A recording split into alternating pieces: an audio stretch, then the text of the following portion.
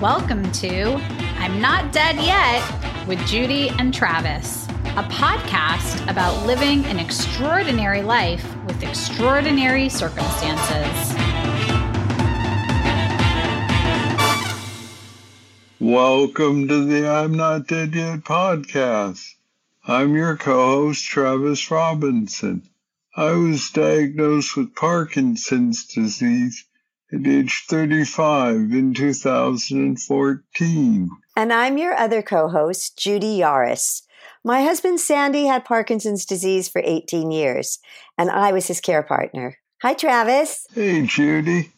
Today's episode, we're both on the road, remoting in from all parts of the country, at least. Yeah, both sides of the states. It's kind of fun, huh, to do this? Yeah. At the present time of recording, I'm in Las Vegas, Nevada, at a pipe show for smoking pipe enthusiasts. And Judy is... I'm in Manchester by the Sea, Massachusetts. And it's my first time being in New England for any length of time. I think I had a layover once in Boston, but I've never really been here to see the city or to see the outer areas. And Manchester by the Sea is spectacular. The leaves are all turning red and yellow, and it's gorgeous. And there's ocean and there's forest, and you can't ask for more than that. It's amazing. Yes. Judy shared with me a few of the sights visible from her bedroom window, and it is quite the artist retreat paradise that she's staying in there. Yes, it's pretty fantastic. And it's an interesting experience for me as well, because it's the first time I've been on a real vacation by myself where I don't have to do any caretaking of any kind. And I'm not. I mean, it's just me and my friends, Gary and Daniel, and we're just hanging out and eating and cooking. And I made homemade pasta for the first time. That was kind of fun. And it's just been this really glorious experience to just allow myself to kind of be.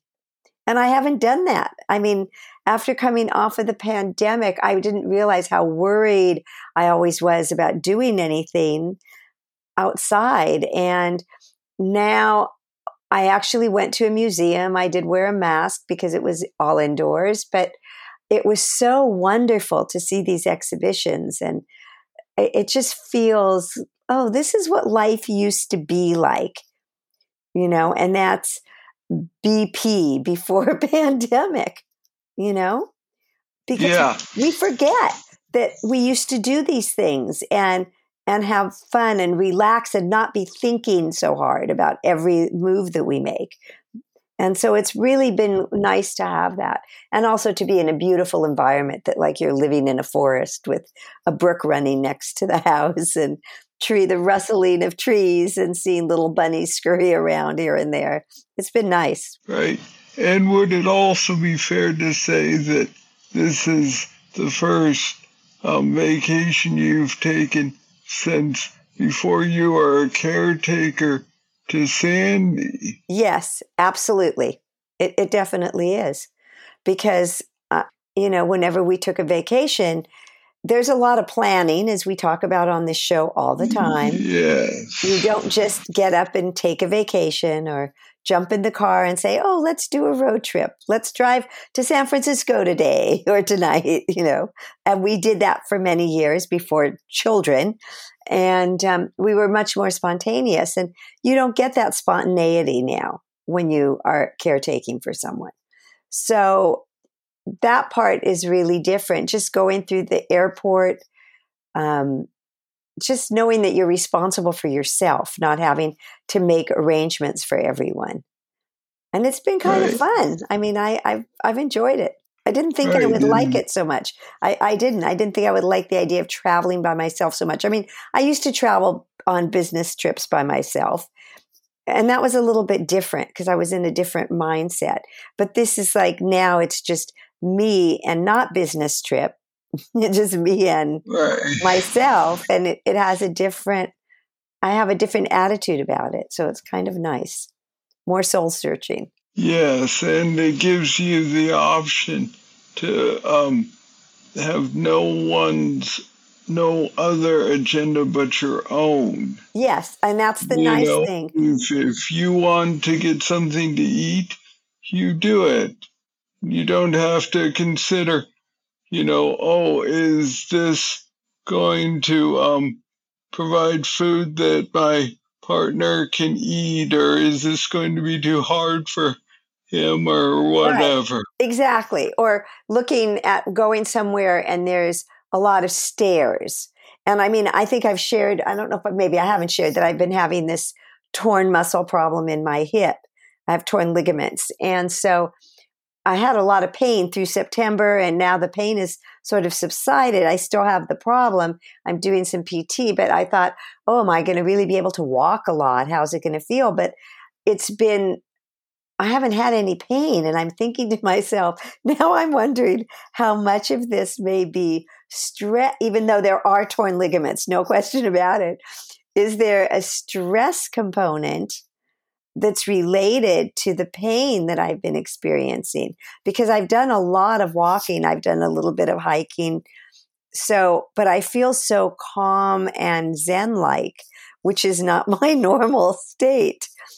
It makes me wonder how much of that pain is just brought on from stress, just everyday stress of worrying about things, where I came here and I thought, I'm just not going to worry about anything. Whatever's going, my dogs are taken care of. They're in great shape. Everybody's fine. My kids are all fine. So I can just kind of let go. And that is very refreshing for me. I rarely do that.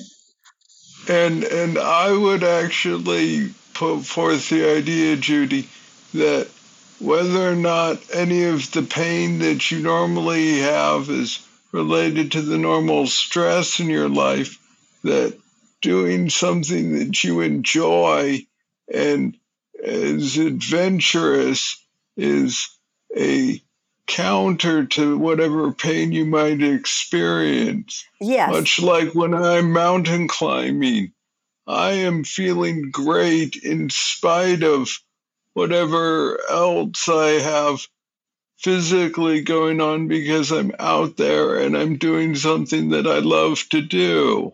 That's absolutely right, Travis. It sort of takes away, you transcend what the daily experience might be when you're doing something you really enjoy like that.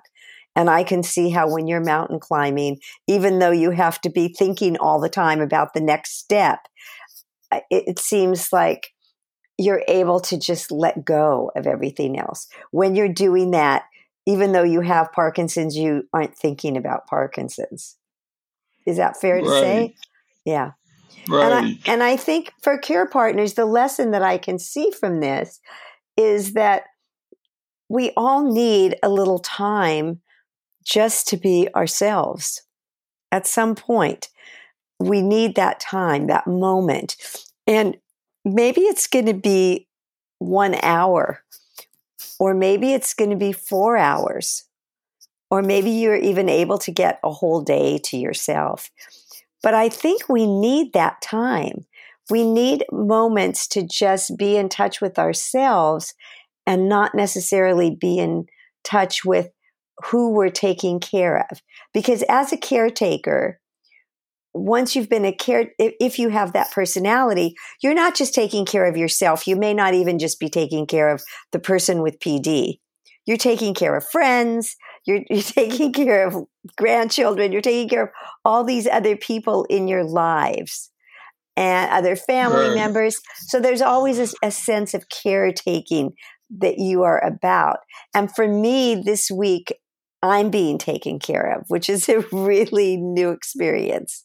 You know, they're making breakfast for me, or they're asking me what I want to do. How am I doing? And that's so different, you know? Right. And so necessary, like you said, for your ability to recharge and go back to your daily life, Sure. feeling refreshed and rejuvenated.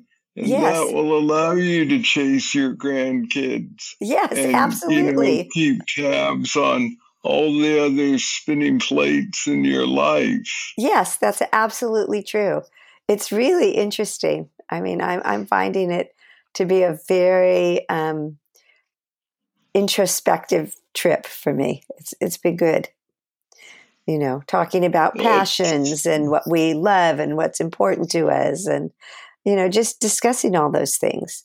And it's good to hear what other people have important in their lives. What they're about as well. People that I haven't been able to touch base with too much. So it's been nice to do this. So I want to hear, Travis, how was your trip? Did you go on? You went on your own on this. I take it this is not a trip that Sarah wanted to take. No. She is not a pipe smoker, and the idea of gathering in a convention hall with hundreds of other pipe smokers smoking and talking about pipes and the tobacco that they put in them was not high on her list of choice activities for the weekend. Yes, I would think so. So how did you get there? Did you fly or did you drive? No, I rode the dog. Oh. The old Greyhound bus. And how was it? It was tiny, cramped, uncomfortable, narrow, and everything that you'd expect from a Greyhound bus ride of 8 hours with no bathroom. What? They had no bathroom for 8 hours? They had a bathroom on the bus that was permanently locked. Oh, why is that? Isn't that illegal? Oh, I'm sure it is, but it's also what it was.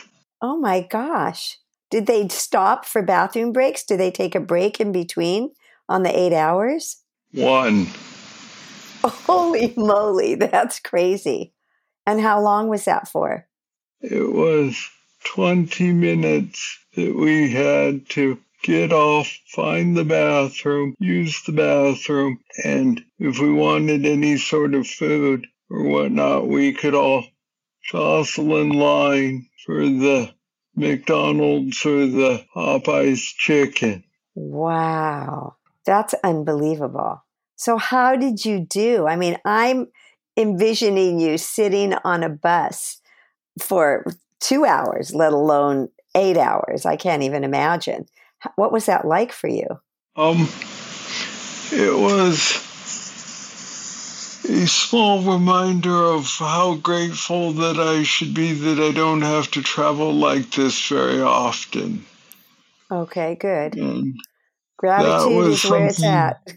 That was something that I focused on it was cheap, right? It was the cheapest way that I was able to get from Los Angeles to Las Vegas. Uh-huh. And it, met that criteria.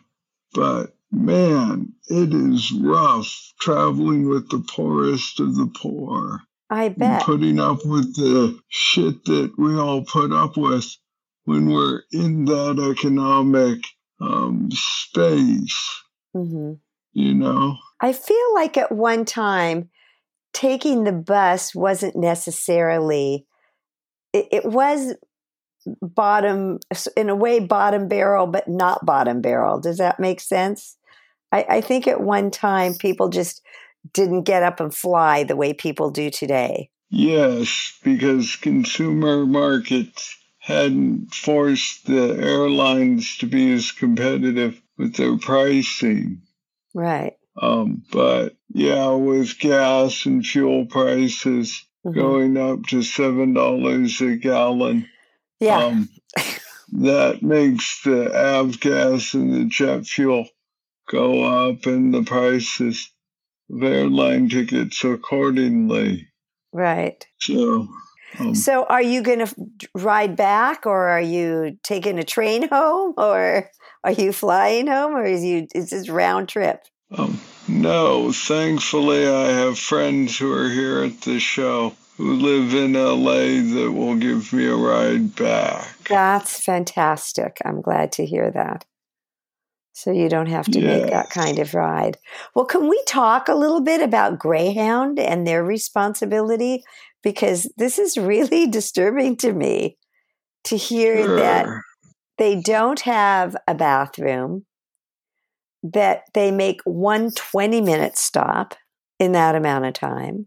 It just seems like that's wrong. Is it 8 hours because it's a bus and you don't go as fast? Is that why? Well, it's also because they were stopping, in Anaheim, in Santa Ana, in Riverside. So along the way. Victorville. Okay. Yeah. And all of those places, they did not have enough time to let people off the bus, but they just tacked it on to our itinerary time. Wow.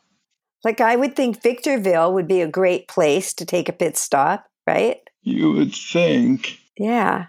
That's crazy to me. Totally crazy. So how did you feel when you've got through it? You made it to Las Vegas, right?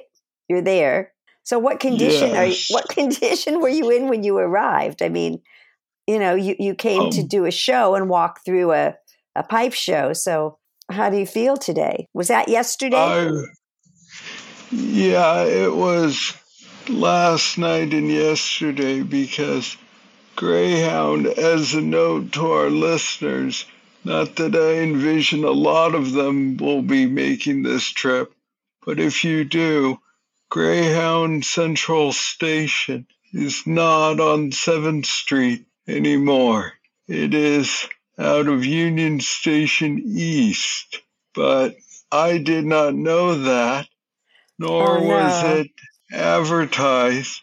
So I missed my first bus, which was scheduled to be Thursday night, arriving Friday morning. Oh, no. So what'd you do?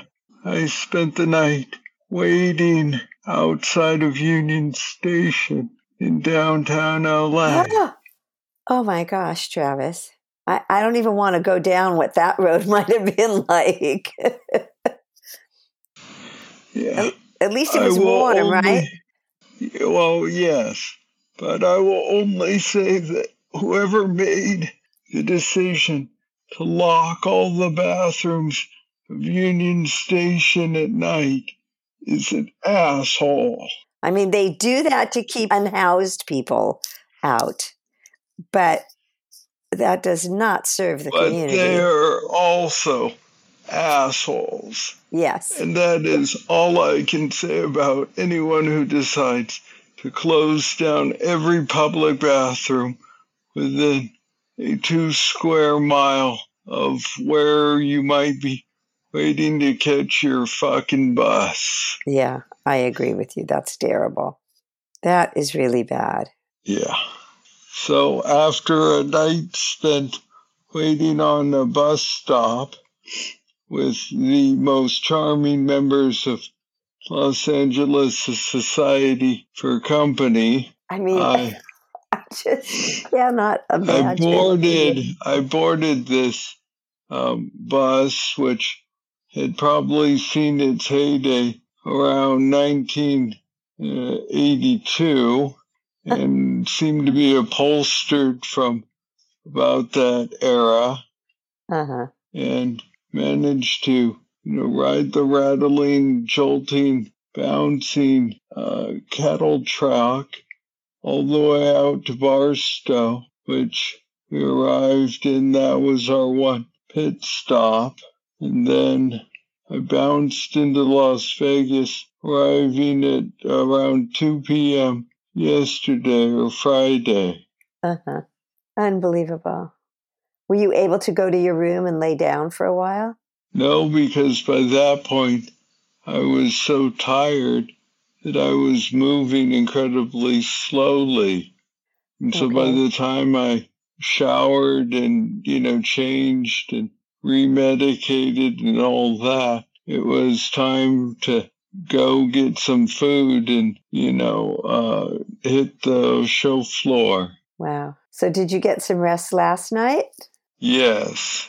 Okay, absolutely. Good. Okay. I went up, knocked out early, and I am reasonably, restored today so that I can have a day of visiting the show only slightly fucked. Not completely, right? Right.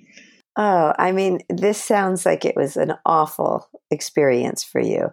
It was awfully, incredibly uncomfortable, but, like I said, mentally, I was able to appreciate the fact that I don't have to do this sort of travel very often. And it was all a choice. I mean, nobody made me go to this pipe show. Right. I wanted to go. Right. So that is always a important distinction for me. Right. Well, and I think, you didn't know what you were going to get into with the bus, because you would think it's still a public transportation. It is a privately owned public transportation, but I would think, and I think anyone would assume, they must have ADA compliant seats, that they must have ADA rules on some level. And the fact that they had a locked bathroom, I think, is terrible. I just don't understand that at all. Do you think that that's from COVID? Probably. No, it's probably locked for the same reason that the Union Station bathrooms were locked. Mm-hmm. Is to prevent people from abusing that bathroom. Right. But when I asked the driver, he said, don't use that. Use the bathroom in the station. And I said, well, that's all well and good for now, but what am I supposed to do when we get back on the bus for another so many hours? And he just shrugged. Yeah. Not well thought out on their part. No, and I'm sure that they have ADA compliant, kneeling buses or with ramps to accommodate wheelchairs and whatnot. And that is what they advertise for their compliancy. But this goes again to the fact that PD and what the needs are for Parkinson's disease does not fit into the ADA glove very well. I agree. That's true. It doesn't. And this is what a lot of people find when they have Parkinson's, that it's not part of that vision that they have for ADA compatibility. It really isn't. So you have to really be thoughtful when you're planning trips and going somewhere as to how you're going to fly. And if when you fly and where your seat is located, and making sure that you let the people that are in the seat that might be next to you know that the person that either you, if you're the person with PD, or a person that you're traveling with that has PD, that if you doze off, you might doze off and you might be having some active dreams, and you might yell out in your dream or talk in your dream, or you may reach out or have some kind of physical motion that they're not anticipating. And so this is a good lesson in preparation and how to set yourself up for an effective and good trip, which it sounds like there's no way that was going to happen. You were sort of doomed once you didn't even get to the right station. So right, but I will say that my general preparedness mentality made sure that I had a couple of food bars in my bag. Great. a water bottle in my bag, Good. A personal hygiene type diaper on, so Right. that I did not have to use the non-existent bathroom Right. as often. I mean, those are things that I planned irregardless of the bus or the bus's responsibilities. Mm-hmm.